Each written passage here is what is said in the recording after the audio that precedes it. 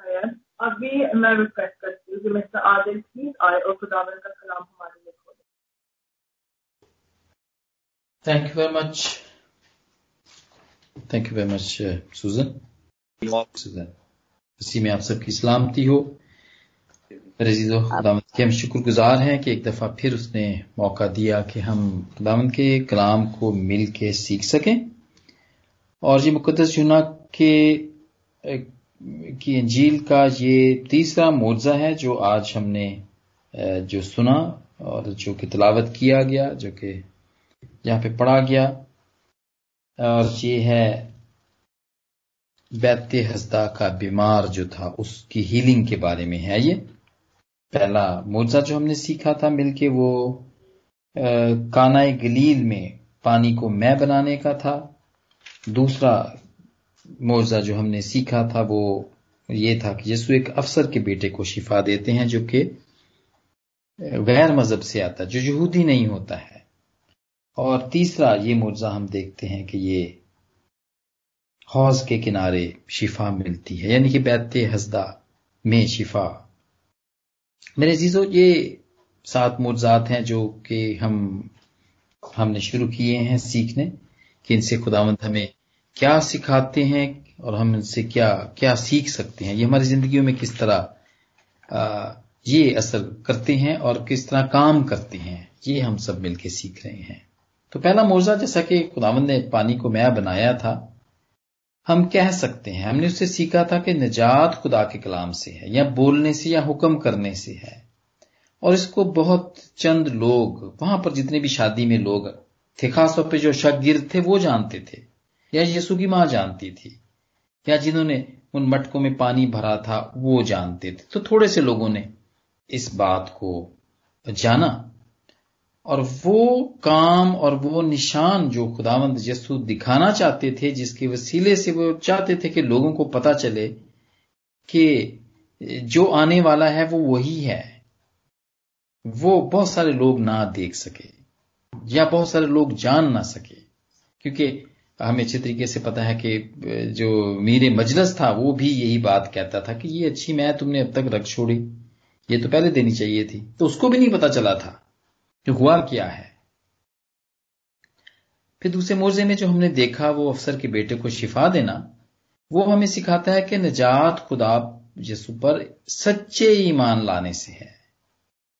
और ये भी मोज़ा वहां से 15 मील दूर हुआ, जहां पे यीशु थे वहां से 15 मील दूर हुआ, और सिर्फ वो अफसर और उसके खानदान या उसके नौकर को ही इसका पता चला। ये दूर हुआ, इतने सारे लोगों को पता नहीं चल सका। और उसके बाद फिर ये तीसरा मोज़ा जो कि यरूशलेम में होता है, और ये बैते हस्दा जो कि हौज है, वहां यहां के जो मरीज को ठीक करने से, इससे ये मुराद है कि निजात खुदा के रहम से है, फजल से है, ग्रेस से है। और ये मोज़ा तो काफी सारे लोगों ने देखा, और जहां पे खास तौर पे फकीरों और फरीसियों को भी इस बात का पता चला। तो वो निशान और वो मकसद जो खुदा यीशु का था कि बहुत सारे लोग इस बात को जाने, जिसके लिए वो ये निशानात दिखाते थे, वो यहां पर काफी हद तक पूरा होता है। क्योंकि ईद पर बहुत सारे लोग आए हुए थे। यहां पे हम देखते हैं, ये हमें नहीं पता कि यहां पे लिखा नहीं गया कि ये कौन सी ईद थी। यहां पे खास हो सकता है ये कोई खास ईद ना हो, कोई जैसे कि यहूदियों की बहुत सारी ईदें होती हैं, लेकिन ये इसका कोई मुकद्दस यूना ने यहां पे इसका जिक्र नहीं किया है, यहां पर जिक्र करना नहीं चाहा है, या कोई इसको अहमियत नहीं देते हैं मुकद्दस यूना यहां पे कि वो कौन सी ईद थी जिस पर सब यहूदी आए हुए थे और यीशु भी यरूशलेम में जाते हैं। और ये मोज़ा हमें ये भी बताता है कि जो इससे पहले जो मोज़ा हमने सीखा था, जो कि यीशु एक अफसर के बेटे को शिफा देता है, तो वो भी हम देखते हैं कि वो गलील में हुआ था, काना में, वही काना में हुआ था। और ये बिल्कुल एक दूसरे सूबे में, ये बैते हस्दा के पास जो मफलूज जिसका जिक्र हमने पढ़ा, ये मोज़ा काफी महीनों के बाद होता है। ऐसा लगता है कि काफी देर के बाद हुआ है ये मोज़ा, जो मुकद्दस यूहन्ना ने यहाँ पे लिखा है, क्योंकि काना से सफर करके खुदावंद खास इस ईद पे आए हैं। और मेरे अजीजों, उन दिनों के अंदर हमारे पास वहां पे कोई फास्ट ट्रेन्स नहीं हुआ करती थी और फास्ट फ्लाइट्स भी नहीं हुआ करती थी, या कोई खास मतलब इतनी तेज रफ्तार कोई सवारी नहीं हुआ करती थी। ज्यादा से ज्यादा गधों पे सवारी होती थी या फिर लोग पैदल चला करते थे। तो इसलिए इससे हम ये सीखते हैं कि ये काफी देर के बाद होता है। खास तौर पर खुदावंद यहां पर जाते हैं, बड़ा जरूरी समझते हैं ताकि वहां पर वो निशानात दिखा सकें, ताकि उसके वसीले से, उस निशान या उस मोजे के वसीले से बहुत सारे लोग उनको उनको जान सकें। और जहां पर हम देखते हैं कि यहां पर लिखा हुआ है कि यरूशलेम में जो भेड़ दरवाजा है, एक इसके पास एक हौज है जो इब्रानी में बैत हस्दा कहलाता है। इसके 5 बरामदे हैं। यहां पे हम देखते हैं कि ये 5 का अदद है वो भी फजल का अदद गिना जाता है। और ये जो भेड़ दरवाजा है इसके पास का होना ये हमें बताता है कि खुदावंद भी इसे दाखिल होते हैं। इसका ये मतलब होता है कि ये यीशु की कुर्बानी को जाहिर करता है कि वो हमारी जिस्मानी और रूहानी बीमारी से हमें छुटकारा देने के लिए वो आइंदा आने वाले दिनों में कुर्बान होगा। और इसी तरह बैत हस्दा हाउस ऑफ मर्सी, इसका मतलब है house of mercy, house of grace भी इसको कह सकते हैं। यानी ये उन लोगों के लिए शिफा मुहैया करता था जो लोग मुस्तहिक नहीं भी होते थे, जो डिजर्व नहीं करते थे ये पानी में उतरना। और वहां पे जब पानी हिलता था तो जो लोग भी उतरते थे वो शिफा पाते थे वहां पे। ये इसलिए इस हौज का नाम ही हाउस ऑफ ग्रेस रख दिया गया था, या इसको हाउस ऑफ मर्सी रख दिया गया था।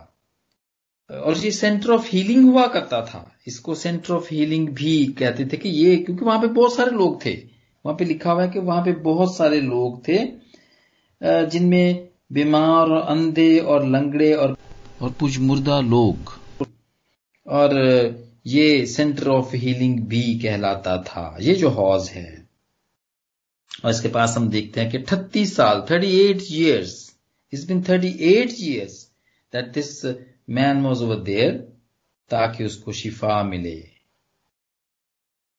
और ये इसके पास बैठा हुआ था, 38 years ही पास बैठा हुआ था। और आप सोचें ये तकरीबन 4 decades हो जाते हैं। एक अच्छी खासी उम्र है, ये अच्छी खासी उम्र है। 38 years से उसके पास बैठा हुआ था और वो पानी के हिलने का इंतजार कर रहा था। और जब यीशु से पूछते हैं तो वो कहता है कि मेरे साथ कोई नहीं है जो मुझे पानी में उतारे। और लेकिन पानी में उतरने के बगैर ही यीशु तो उसको अपने रहम के मुताबिक ही शिफा देते हैं। पानी के उतारने के बगैर ही उसको कह देते हैं कि तू उठ और अपनी चारपाई उठा और चल फिर। लेकिन जो एक्सपेक्टेशन जो उसकी थी उस मफलूज, मैं तो उसको मफलूज ही कहूंगा, गो कि यहां पर ऐसा नहीं लिखा हुआ, लेकिन वो जो बीमार था, चूंकि वो हिल नहीं सकता था, चूंकि वो चल नहीं सकता था, तो वो मफलूज था। ही वॉज क्रिपल्ड, वो हिलजुल नहीं सकता था मेरे अजीजों। और वो तकरीबन 4 डिकेड से वो वहीं पर था। उसके लिए नामुमकिन था, लगता था कि वो ये कभी ठीक ही नहीं हो सकेगा। और उसको हीलिंग मिलती है और खुदावंद उसको हील करते हैं, खुदावंद उसको हील करते हैं। मेरे अजीजों, वो एक सेंटर ऑफ हीलिंग प्लेस में था, लेकिन जब तक खुदावंद ने उसके ऊपर रहम नहीं किया उसको शिफा नहीं मिली। जब तक उसके ऊपर फजल नहीं हुआ उसको शिफा नहीं मिली। बहुत सारे स्कॉलर्स, बहुत सारे कमेंट्रीज जिनकी मदद से मैं ये तैयार करता हूं, उसमें ये लिखा है कि ये बड़ा जरूरी है। इससे कोई फर्क नहीं पड़ता कि हम कितने, अगर हम बीमार होते हैं तो हम किस डॉक्टर के पास जाते हैं। अच्छे से अच्छे डॉक्टर के पास भी चले जाएं, अच्छे से अच्छे हॉस्पिटल में भी चले जाएं, उससे कुछ फर्क नहीं पड़ता है। अगर फर्क पड़ता है तो इस बात से पड़ता है कि अगर यीशु जिस पे रहम करना चाहे, जिस पे फजल करना चाहे, सिर्फ वो ही शिफा पा सकता है। और इस शख्स पे भी रहम होता है। खुदावंद इसको उठा के पानी में नहीं उतारते हैं, इसकी मदद नहीं करते हैं कि मैं पानी में उतारता हूं तो शिफा पा जाएगा, बल्कि इसको हुक्म करते हैं, इसको कहते हैं, पूछते हैं। वो इससे पूछते हैं कि तू क्या चाहता है। अगर हम ये पढ़ें, 6ठी आयत में लिखा है कि उसको यीशु ने पढ़ा देखा और ये जानकर कि वो बड़ी मुद्दत से इस हालत में है, उससे कहा, क्या तू तंदुरुस्त होना चाहता है? क्या तू तंदुरुस्त होना चाहता है? उससे पूछा। हालांकि यीशु को पता था इस बात का। बड़ा ये थोड़ा सी बहुत सारी इसमें बातें हमने पहले भी देखी थी। यहाँ पे पहले जितने भी हमने 2 मोज़े हम सीख चुके हैं, उसमें भी हमने देखा था कि खुदावंद सवाल करते हैं, पूछते हैं या कहते हैं। और यहां पर भी इस मफलूज शख्स से भी ये पूछा जाता है, इसको भी ये कहा जाता है कि क्या तू तंदुरुस्त होना चाहता है? हालांकि वो तो आदमी पड़ा ही इसी बात के लिए था, वहां पर तंदुरुस्त होना चाहता था, इसलिए तो वो सेंटर ऑफ हीलिंग में पड़ा हुआ था, इसलिए तो वो हाउस ऑफ ग्रेस में था, वो इसलिए तो वो बैते हसदा के पास था, वो इसलिए कि वो शिफा पाना चाहता था। लेकिन मेरे अजीजों, इस मोज़े से हम ये भी सीखते हैं कि यीशु हमारी मर्जी के बगैर, खुदा हमारी मर्जी के बगैर कुछ भी नहीं करता है। हमारी मर्जी के बगैर वो कुछ नहीं करना चाहता। वो इजाजत लेता है, वो पूछता है हमसे। बड़ा ऑर्गेनाइज खुदा है। वो हमसे पूछता है और वो हमें भी यही सिखाता है कि हम भी जब भी कोई काम करें, पूछ के करें। वो हमारी मर्जी के बगैर काम नहीं करता है। सवाल है, क्या तुम शिफा पाना चाहते हो या क्या तुम तंदुरुस्त होना चाहते हो? हां मेरे अजीजों, ये पूछना बहुत जरूरी था, क्योंकि ऐसा होता है कभी कभी बहुत सारे लोग जिंदगी में शिफा पाना नहीं भी चाहते। आप बड़े हैरान होंगे इस बात से कि वो ऐसा कौन आदमी हो सकता है। जी हां, बहुत सारे आप देखें, भिखारियों को देखें, फकीरों को आप देखें, वो ठीक नहीं होना चाहते। क्यों? इसलिए कि अच्छी खासी इनकम लगी हुई है, उनको काम नहीं करना पड़ता, सवाए मांगने के और कुछ नहीं करना पड़ता उनको। और ये आप देखें, सिक बेनिफिट्स हैं, बेनिफिट्स पे लोग हैं। ये वेस्ट में तो ये कल्चर बहुत है, सिक पे हैं, बार बार बीमार होंगे, सिक नोट मिलेगा डॉक्टर से, वो लेंगे, जबरदस्ती लेंगे। और वो इस बात पे वो ठीक नहीं होना चाहते। वो कहते हैं ये तो बहुत अच्छा है कि हम ठीक ना ही हो। और मुझे अच्छे तरीके से याद है कि जब हम नए नए यहां पर इस इलाके के अंदर आए, मोर देन 15 years ago, तो हमारे मोहल्ले का ही एक आदमी था और उसकी बेटी की शादी हुई थी। और अपने वो दामाद के लिए वो मुझसे पूछता था कि तुम हॉस्पिटल में काम करते हो तो किसी तरीके से किसी डॉक्टर से बात करके तो क्या तुम उसके लिए डिसेबिलिटी ले सकते हो, क्योंकि उसके बैक एक होती है, डिसेबिलिटी का सर्टिफिकेट ले सकते हो। क्यों? इसलिए कि वो चाहता था कि वो घर बैठ के खाए, बेनिफिट ले। वो ठीक नहीं होना चाहता था। अपनी जिंदगी में बहुत सारे लोग कभी तब्दीली नहीं चाहते हैं कि आए।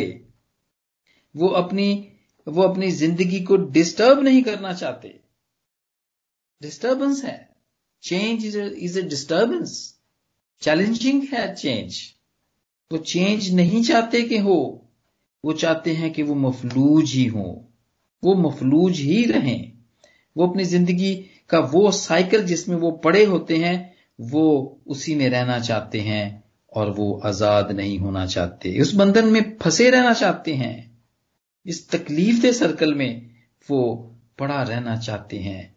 इसलिए जरूरी था कि खुदावंद भी उस शख्स से पूछते कि क्या तू तंदुरुस्त होना चाहता है? क्या तू तंदुरुस्त होना चाहता है? यूहन्ना के 5वें बाब की 6ठी आयत के आखिरी हिस्से में। यह है कि क्या तू तंदुरुस्त होना चाहता है मेरे अजीजों। हम इस मौजूद से ये सीखते हैं कि कभी कभी हमारी जिंदगी भी ऐसी ही होती है। हमारी जिंदगी भी ऐसी ही होती है। हम ठीक नहीं होना चाहते हैं। हम उस सर्कल के अंदर जो कि तकलीफ दे होता है, हम उसी में फंसे रहना चाहते हैं। हमें पता है कि हम ठीक हो सकते हैं, लेकिन हम कभी कभी ठीक नहीं होना चाहते। थोड़ा सा इसके बारे में थोड़ा सा आगे भी पढ़ेंगे, एक और ख्याल भी है उससे भी हम सीखेंगे। इस मोर्चे से हम एक और बात भी सीखते हैं, और वो ये है, पास्टर फिल एक लिखते हैं लाइट वेव पब्लिकेशन के अंदर, वो लिखते हैं जैसा कि इस मोर्चे के अंदर है, वो इस मोर्चे के बारे में लिखते हुए वो कहते हैं कि वहां पे बहुत सारे लोग थे, बहुत सारे बीमार थे वहां पर। वो सेंटर ऑफ हीलिंग या हाउस ऑफ मर्सी के अंदर बैते हसदा के पास बहुत सारे लोग थे, जिनके अंदर अंधे भी थे, बीमार भी थे, लंगड़े भी थे, और पुज मुर्दा लोग भी थे। वो जो बड़े डिप्रेस थे, बड़े बोझ से जो समझते थे कि अब नाउमीद लोग थे जो वहां पर पड़े हुए थे, लेकिन उनमें से यस्सु जाकर सिर्फ उसी शख्स को एक शख्स को चुनते हैं।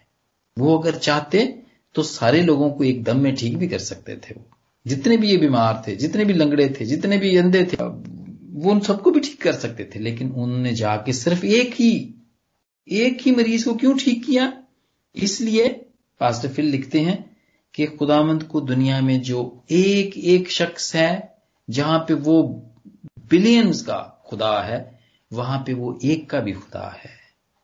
एक मेरा भी खुदा है, वो एक आपका भी खुदा है, वो एक का खुदा है, और वो हमें इसी तरह अलग अलग करके चुनता है। वो हमारी फिक्र करता है, इंडिविजुअली वो हमारी फिक्र करता है। और जहां पर भी यही होता है, वो जाके बताता है। और ये मुझे हमें ये भी सिखाता है मेरे अजीजों कि खुदामंद वो जगह को जो कि सेंटर ऑफ हीलिंग कहलाती थी, ये चार्ल्स एस स्पर्जन लिखते हैं कि उस सेंटर ऑफ हीलिंग की अहमियत को खत्म करते हैं।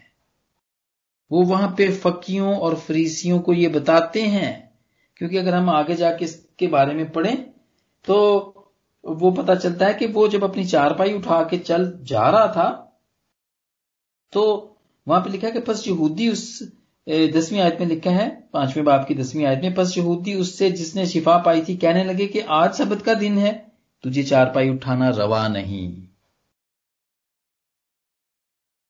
वो उन सब लोगों को बताता है, अपनी चारपाई उठा के वो बताता है कि मैं सिर्फ अपना बोझ ही नहीं, बल्कि मैं जिसके ऊपर था मैं उसका बोझ भी उठा के चल फिर सकता हूं।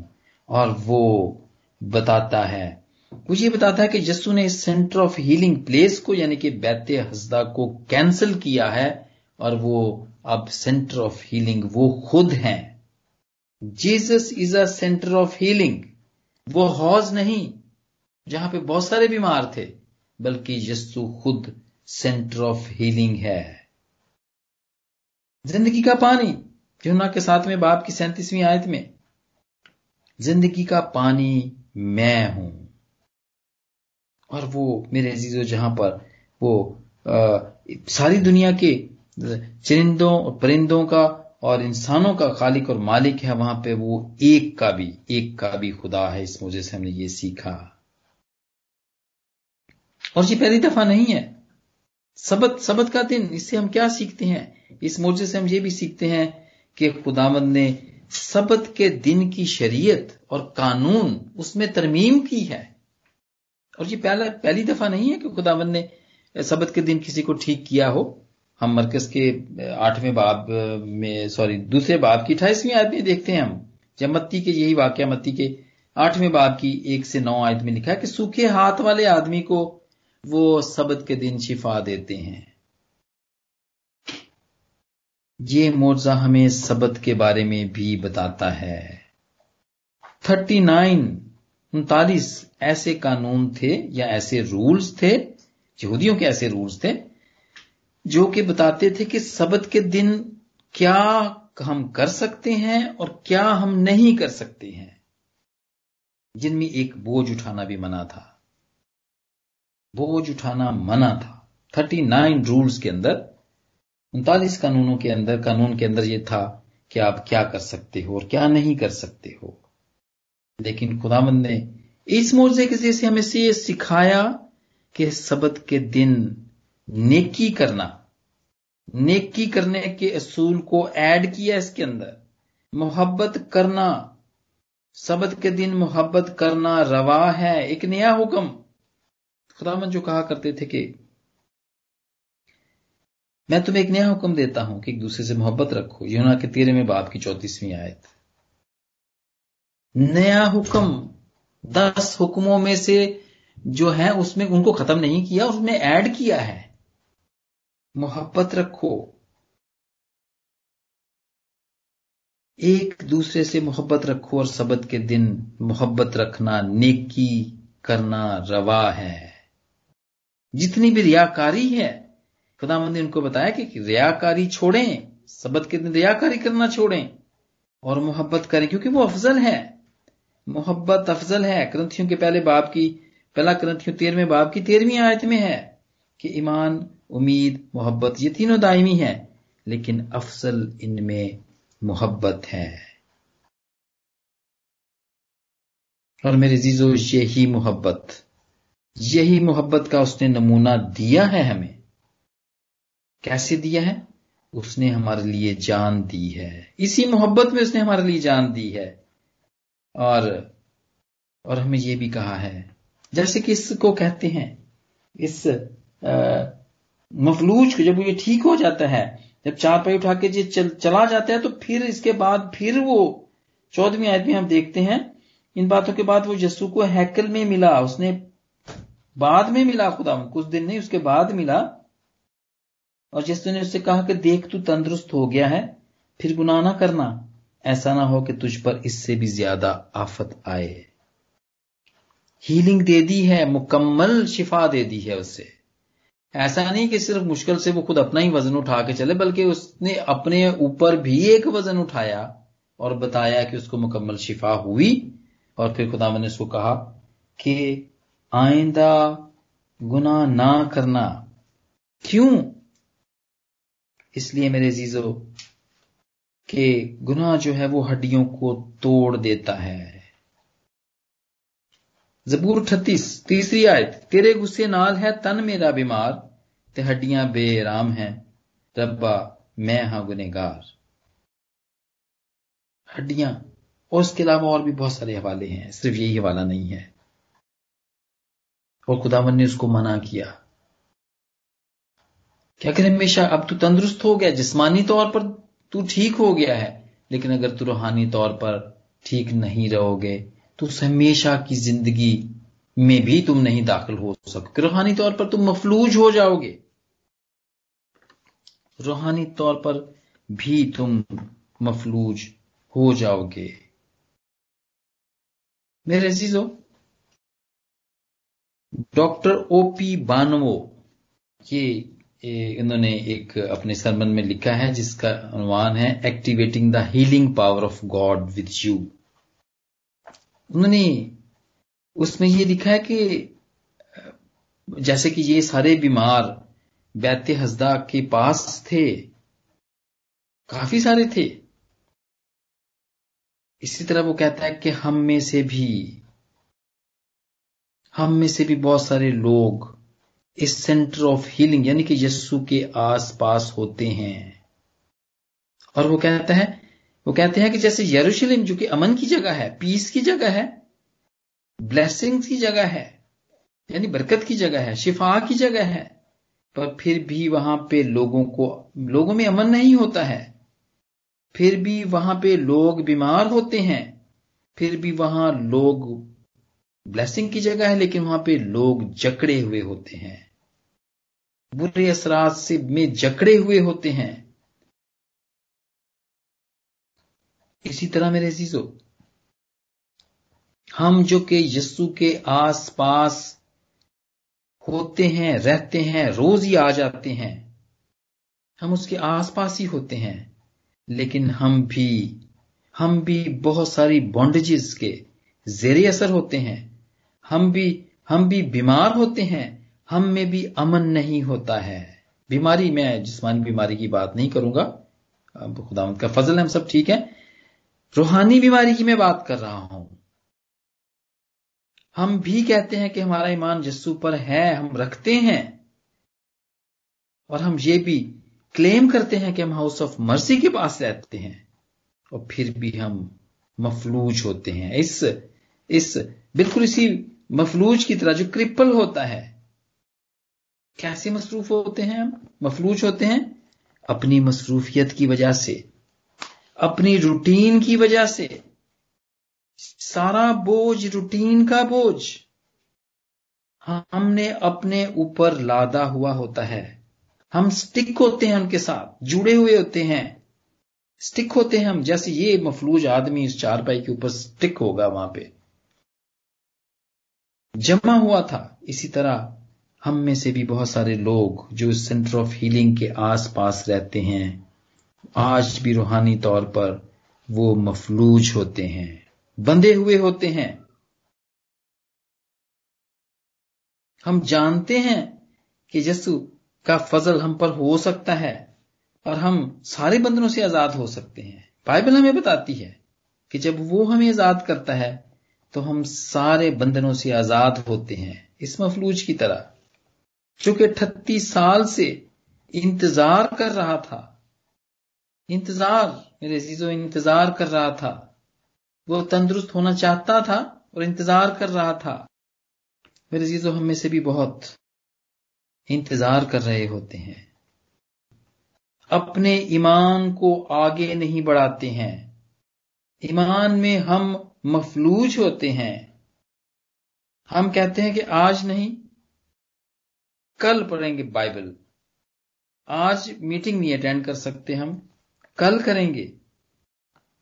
आज नेकी नहीं कर सकते, हम नेक्स्ट वीक करेंगे। इंतजार कर रहे होते हैं। छुट्टियों में काम करेंगे, ये छुट्टियों में हम सारी बाइबल को ही पढ़ लेंगे। गर्मियों में करेंगे, ये गर्मियों की जब छुट्टियां होंगी उसमें हम करेंगे। या हम किसी गरीब की मदद, या किसी भूखे को खाना, या किसी नंगे को कपड़ा अगले साल, नेक्स्ट ईयर, जब ये क्रिसमस आए। इस क्रिसमस पे नहीं, इस क्रिसमस पे मेरे फाइनेंशियल हालत ठीक नहीं है, मैं नेक्स्ट क्रिसमस में मैं भेजूंगा, इंडिया में पैसे भेजूंगा कुछ गरीबों को, वहां पे इनको कपड़े लेके देंगे, या पाकिस्तान भेजेंगे। इस साल नहीं, नेक्स्ट ईयर। अपने उस सिचुएशन और हालात के साथ बंधे हुए होते हैं, मफलूज होते हैं। और आज जो मैंने शुरू में जो गीत गाया, आओ आओ यीशु पास आओ, वो ही बुलाता अभी, उसकी एक बड़ी अच्छी आयत है कि सारी ही अच्छी आयतें हैं, लेकिन तीसरी आयत यूं है कि अब भी जगह है भाइयों, पुकारते मौका फिर मिलता नहीं। दिन है भाइयों गुजरा जाता, दुनिया में अंधेरा छाता। काल और मरी और लड़ाइयों को देखकर तौबा क्यों करते नहीं। पेशन गोइयां पूरी होती, वापस आते सारे यहूदी। अच्छी आयत यहां पर पढ़ी। मुझे पता नहीं था कि मैं जब ये गाऊंगा तो ये आज के हमारे सबक के साथ ये मिल जाएगा, मुझे नहीं पता था। लेकिन खुदावंद की कुदरत कि इसी गीत को मैंने निकाला और यही मैंने पढ़ा। हम इंतजार करते रहते हैं मेरे अजीजों। सुबह 4 बजे उठ के दुआ करना, 6 बजे उठ के दुआ करना, या हफ्ते में एक दफा रोजा रखना हमें बहुत मुश्किल लगता है और हम इंतजार करते रहते हैं। रूहानी रफाकत नहीं रख सकते हम। और बड़ी अच्छी बात हमने टैलेंट्स के बारे में सीखी कुछ दिन पहले। टैलेंट्स को इस्तेमाल आदिल गिलबर्ट साहब ने बड़े अच्छे तरीके से हमें बताया। टैलेंट आज हम इस्तेमाल नहीं करेंगे, कल करेंगे, हम नेक्स्ट वीक करेंगे। तैयारी करेंगे, पहले बड़ी अच्छी तैयारी करेंगे। किसको खुश करना है? आदमियों को नहीं, आदमियों के लिए नहीं, बल्कि खुदावंद को। खुदावंद को मेरे अजीजों, हमें खुदावंद को खुश करना है। आवाज कैसी ही क्यों ना हो हमारी, हमें चाहे कितना भी बजाना ना आता हो, कुछ भी खुदावंद की सताइश करनी है। करें सताइश, क्योंकि मौका है, अब भी मौका है, अब भी जगह है। भाइयों पुकारते फिर मौका मिलता नहीं। कैसे हालात जा रहे हैं देखें आप। सेकंड वेव आ गई है। हमारा आज ही मुझे पता चला, और आईटी उन्होंने कहा जी आईटीयू भर गया है, फुल हो गया है, और अब जो भी बाकी मरीजों को जो अगर जरूरत पड़ती है तो हम उसको दूसरे हॉस्पिटल में भेज रहे हैं। सेकंड वेव शुरू हो गई है। हमारा हॉस्पिटल का आईटीयू फुल है, और आईटीयू फुल होने का ये मतलब है कि जितनी भी हमारी सर्जरीज होती हैं आमतौर पे हम उसको बंद कर देते हैं, क्योंकि कभी भी कोई केस बिगड़ता है तो वो आईटीयू में ही जाता है, और जब उसमें जगह नहीं होती है तो फिर हमें दूसरी जगह भेजना पड़ता है। हमारे पास वक्त नहीं है। हमें अपनी सिचुएशन पर कंट्रोल करना है। हमें कंट्रोल करना आना चाहिए। हमें अपने मफलूज जो हालत हमारी है, मफलूज हालत है, उसको तब्दील करने की जरूरत है मेरे अजीजों। खुदावंद तो पूछते हैं, उससे भी पूछा था कि क्या तू तंदुरुस्त होना चाहता है। खुदावंद हमसे भी पूछते हैं, क्या तू तंदुरुस्त होना चाहता है? हालांकि पता है खुदावंद को, हमें भी पता है, खुदावंद को भी पता है इस बात का कि खुदावंद ने ये काम तो बहुत पहले, 2000 साल पहले ये काम कर दिया हुआ है। 2000 साल पहले ये काम कर दिया हुआ है। लूका के 4 बाब की 18वीं आयत में हम पढ़ते हैं, और जिसाया के 61वें बाब में भी यही हवाला है। वो कहते हैं कि खुदावंद का रूह मुझ पर है, इसलिए कि उसने मुझे गरीबों को खुशखबरी देने के लिए मसा किया। उसने मुझे भेजा कि कैदियों को रिहाई और अंधों को बेनाई पाने की खुशखबरी सुनाऊं, कुचले हुओं को आजाद करूं, और खुदावंद के साले मकबूल की मनादी करूं। 2000 साल पहले ये काम कर दिया हुआ है खुदावंद ने, और उनके बारे में यशायाह ने खुदावंद यीशु के आने से भी पहले 600 साल लिखा था। फिर अब हम किस बात का इंतजार कर रहे हैं मेरे अजीजों? अपनी रूटीन पे क्यों नहीं काबू पा सकते हम? इंतजार, वक्त नहीं है हमारे पास, वक्त नहीं है। और मेरे अजीजों आज मौका है कि हम अपनी सिचुएशन पे, अपनी रूटीन पे काबू पाएं और वो काम करें जो कि इन दिनों में करने की अशद जरूरत है, ताकि हम और हमारा घराना निजात पाए, और हम सिर्फ अपना ही बोझ ना उठाएं, बल्कि हम और भी किसी का बोझ अपने ऊपर उठाएं, अपना भार उठाएं। जैसे कि दुनिया में बहुत सारे ऐसे लोग हैं, जैसे कि इस शख्स को जरूरत थी, उसने कहा था कि कोई है नहीं है मेरे पास जो कि मुझे इस सेंटर ऑफ हीलिंग में का जो हौज है उसमें डाले। दुनिया में बहुत सारे लोग हैं जो कि सेंटर ऑफ हीलिंग, जो कि हमारा यीशु है, उसके बारे में नहीं जानते। जरूरत है कि उसके बारे में बताएं। काम बहुत है, वक्त कम है, और आज इस मौजे के वसीले से खुदावंद मुझे और आप सबको बरकत दे। आमीन। Amen. Amen. Amen. Thank you very much, Mr. Adil, for that very blessed message. Thank you very much.